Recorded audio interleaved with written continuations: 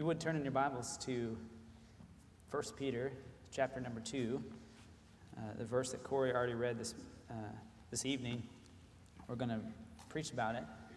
As you're turning there, thank you for sending me to camp. Brother Brian, can you turn me up just a little bit? Thank you so much for sending me to camp. I am honored and privileged to be able to go and minister to our students and to the other churches as well. They are truly a blessing. And I say it every time I get an opportunity to preach, but our young people are so easy to minister to because they have such a sweet spirit and so yielded to what God is calling them to do. And this year we won many awards. We do competitions. If you've never been to camp, we welcome you to come. But they won many awards. The most important I'll mention tonight, the only award that I ever cared about going to camp. Every year the chairman gives an award for the church that has the most Christ-like attitude throughout the week. And this year Hillside Baptist Church won that award. And I contribute that to their spirit, their willingness to serve, not only from our campers, but also our adults that came too. And it's such an honor to be able to serve them. So tonight, as we prepare, get started on the message, I promise to not keep you terribly long, but let's look into God's Word. In 1 Peter chapter number 2 and verse number 9, it says, "But ye are a chosen generation, a royal priesthood, a holy nation, a peculiar people, that ye should show forth the praises of him who hath called you out of darkness into his marvelous light." So this week at camp, as Brother Corey already mentioned, we challenged our students to live in the light, taken from our text. And all week, our speaker, Brother Joe Decker Sr., talked about Satan's devices. These are the things that Satan uses to distract us and to get us off track on what we are to do for the Lord.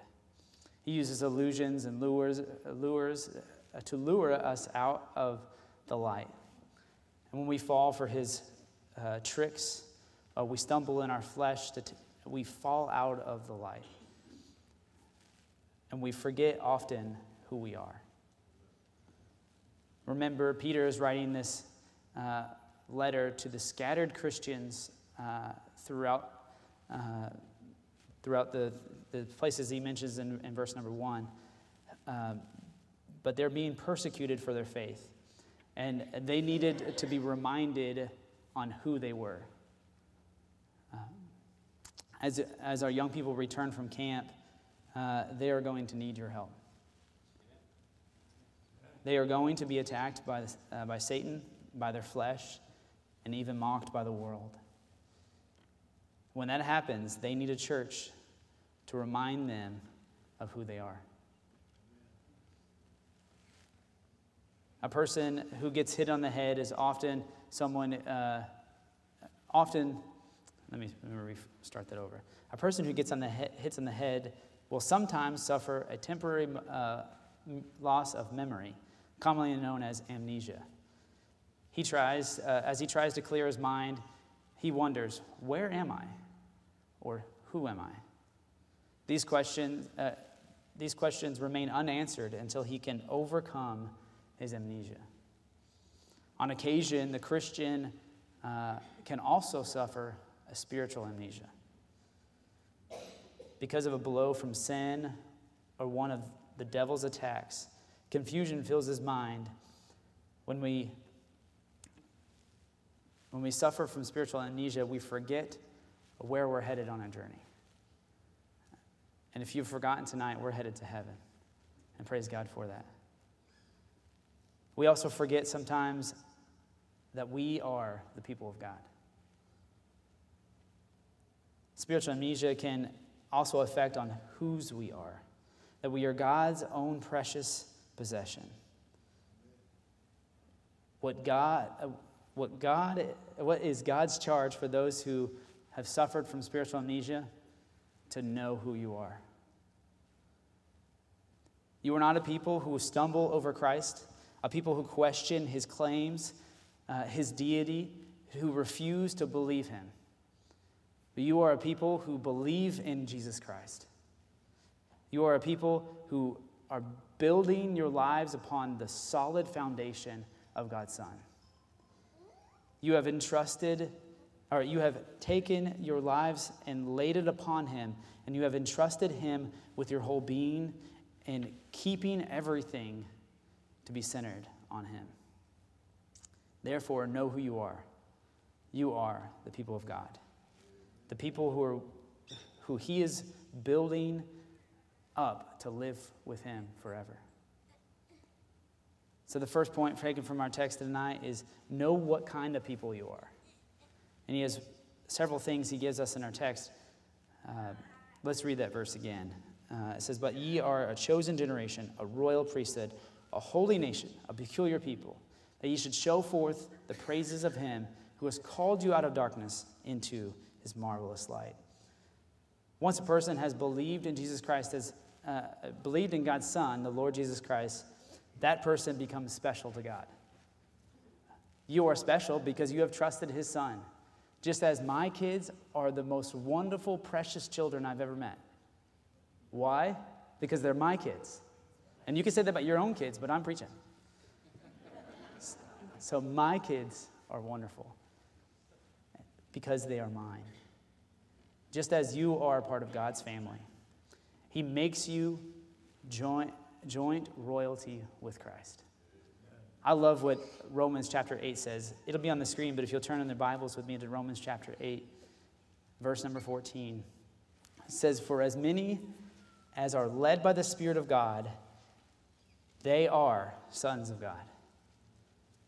For if ye have not received the spirit of bondage again to fear, but ye have received the spirit of adoption, where we cry, Abba, Father. The Spirit itself beareth witness with our spirit that we are the children of God. And if children, then heirs, heirs of God, and joint heirs with Christ. If so be that we suffer with him, that we may also be glorified together." Let's make it clear tonight that if you are a believer, one who has trusted Jesus Christ as your Savior tonight, no matter what Satan tries to throw your way, no matter how weak your flesh may be, no matter what the world might say, you are a child of God. And let's not forget it. Often when we do stumble, Satan tries to tell us that God will never take us back. And there are many today who are no longer here that have believed that lie. But Jesus says in John chapter number 6 and verse number 37, "All that the Father giveth me shall come to me, and him that cometh to me I will in no wise cast out." God takes every believer and does four things from our text tonight. You are a chosen generation. The believer becomes a chosen generation, or a chosen or elect people. Peter takes this from the term in the Old Testament where God states the same about Israel. In Isaiah chapter number 43 and verse number 20 and 21. It says, "The beasts of the field shall honor me, the dragons and the owls, because I give waters in the wilderness and waters in the desert, to give drink to my people, my chosen. This people I have found for myself. They shall show forth my praises." When a person receives Jesus Christ into their hearts, they become a chosen people. God begins to change you into his image. No, not outwardly by your appearance, but inwardly. He changes you to look more like Jesus from within. Do you know that you don't have a mark on your body that tells people you're a Christian? And if you chose not to live out in your actions or with your words that you believed in Jesus Christ, nobody would ever know. You don't have a glow-in-the-dark spot on your t-shirt. Our camp shirts glow in the dark, if you didn't know that. They wanted me to turn off the lights so that everybody could see their shirts. And I'm like, no. They're like, yeah, you just leave them off the whole service, and then we won't be nervous.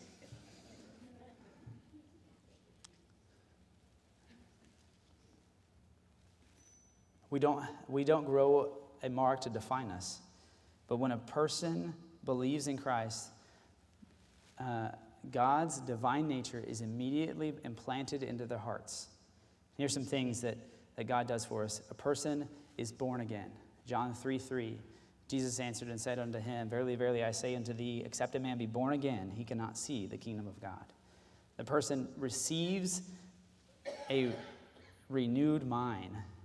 In Romans chapter 12, verse 2, be not conformed to this world, but be ye transformed by the renewing of your mind, that ye may prove what is that good and acceptable and perfect will of God.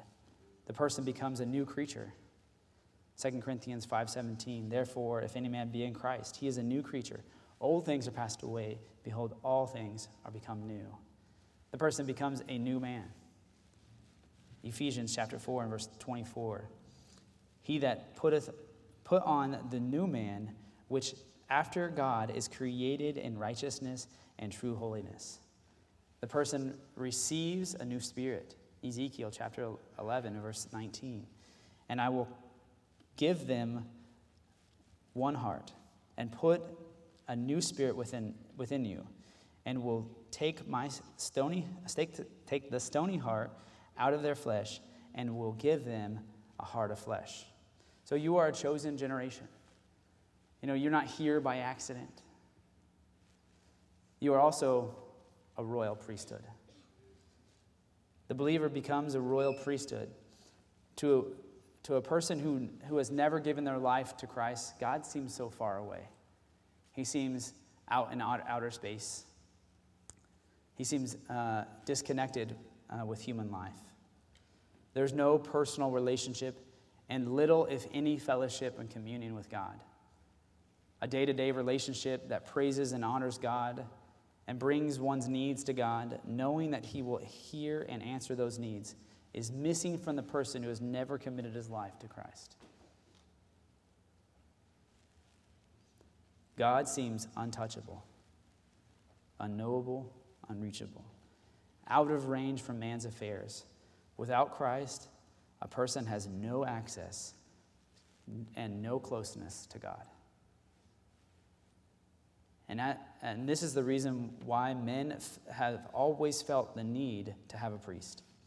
A body of people who dedicate their lives to God, who would carry out the needs of men before God. This is the great thing about the gospel. When we receive Jesus Christ as our Savior, he makes a royal priesthood out of every one of us. No longer do we have to go to a man and present our needs so that he could take it before God, but we can personally come before God with our own problems. He gives us open access to his presence forever. We can actually approach God at any time. In fact, he expects us to live in his presence, to fellowship, walk, and live in open communion with him every day. I love what Hebrews chapter 4 and verse 16 says, let us therefore come boldly unto the throne of grace, that we may obtain mercy and find grace to help in the time of need. But sadly, how many of us walk and live like we are in the presence of God every day? How many know what it is to have unbroken communion with God? How many know what it is to pray without ceasing? May God convict our hearts and stir us up to a committed life of prayer and communion with God, to seek fellowship with him every moment of every day, every hour. So not only are we a chosen generation, we are a royal priesthood, but we see in our text tonight that you are a holy nation. The believer becomes a holy nation. This is a very meaningful title for the believer. Just think about it. God is building a new nation of people. He is drawing people out of every nation of the world and creating a new nation. What is that nation? It is a holy nation. A holy nation of God.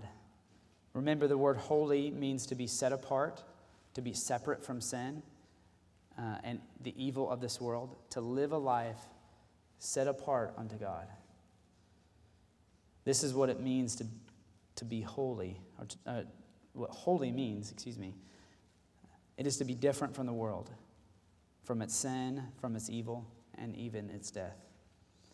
It means to be separated from evil of the world and set apart to a holy life toward God.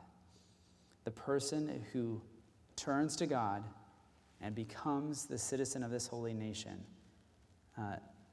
sees a few things.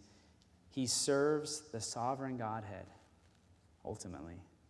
He serves God with all of his being, and that's all that he wants, is to serve God. He also obeys God, the laws of God's nation. We keep his word. And we not only read it, but we obey it. He is dedicated to following its customs and lifestyles of God's nations. We live by it. We live by God's word. He also speaks up for and defends the nation of God. God isn't calling us to be separatists. He isn't calling us to move into a convoy somewhere out in the middle of nowhere and keep to ourselves. But he is calling us to be apart from the world so that we can win the lost for him. Exodus chapter 19 and verse 6 says, "And ye shall come unto me a kingdom of priests and holy nation. These are the words which thou shalt speak unto the children of Israel." You are a chosen generation. You are a royal priesthood. You are a holy nation. And you are a peculiar people.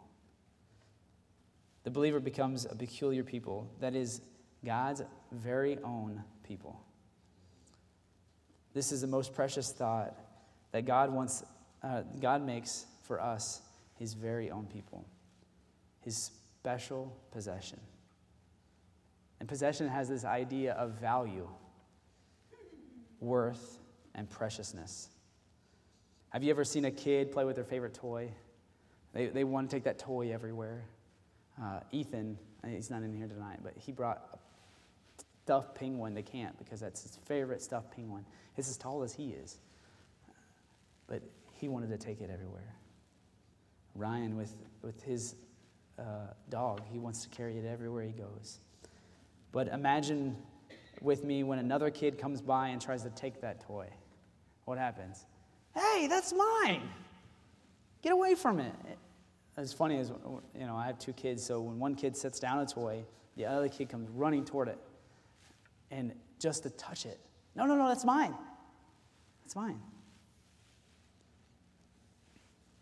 Do you know you are valuable to God? You are more precious than gems and treasures of this world. Possession also has the idea of protection and security. We are God's possession, his special people. Therefore, he will provide and protect us and make us secure in every sense of the word. We are his. Exodus chapter 19, verse number 5 says, "Now therefore, if ye will obey my voice indeed, and keep my covenant, then ye shall be a peculiar treasure unto me above all people, for all the earth is mine." So know what kind of person you are, but also know your purpose. And ultimately, our purpose is to bring God honor and glory, to praise him with every fiber of our being. But why does God love the believer so much? There's one supreme answer. The second part of our text in 1 Peter chapter number 2 and verse number 9, that ye should show forth the praises of him who hath called you out of darkness into his marvelous light.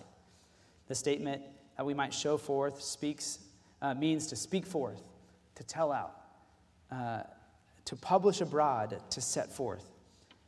The word praises means virtues or excellencies, the supreme, the imminent qualities of God. The very task of the believer is to witness for God, to share the glorious message of God. And what is that message? Note in the rest of the verse, the praises of him who has called you out of darkness into this marvelous light. The message that we are to share is the glorious message of salvation. God will deliver every man out of darkness into the light through Jesus Christ himself. He has saved us out of darkness and will deliver us unto the light for eternity. And we shall ever be with him. So we are to praise God, to worship him, and we are to proclaim the marvelous message of the light of salvation. So Christian, God has already done so much for us.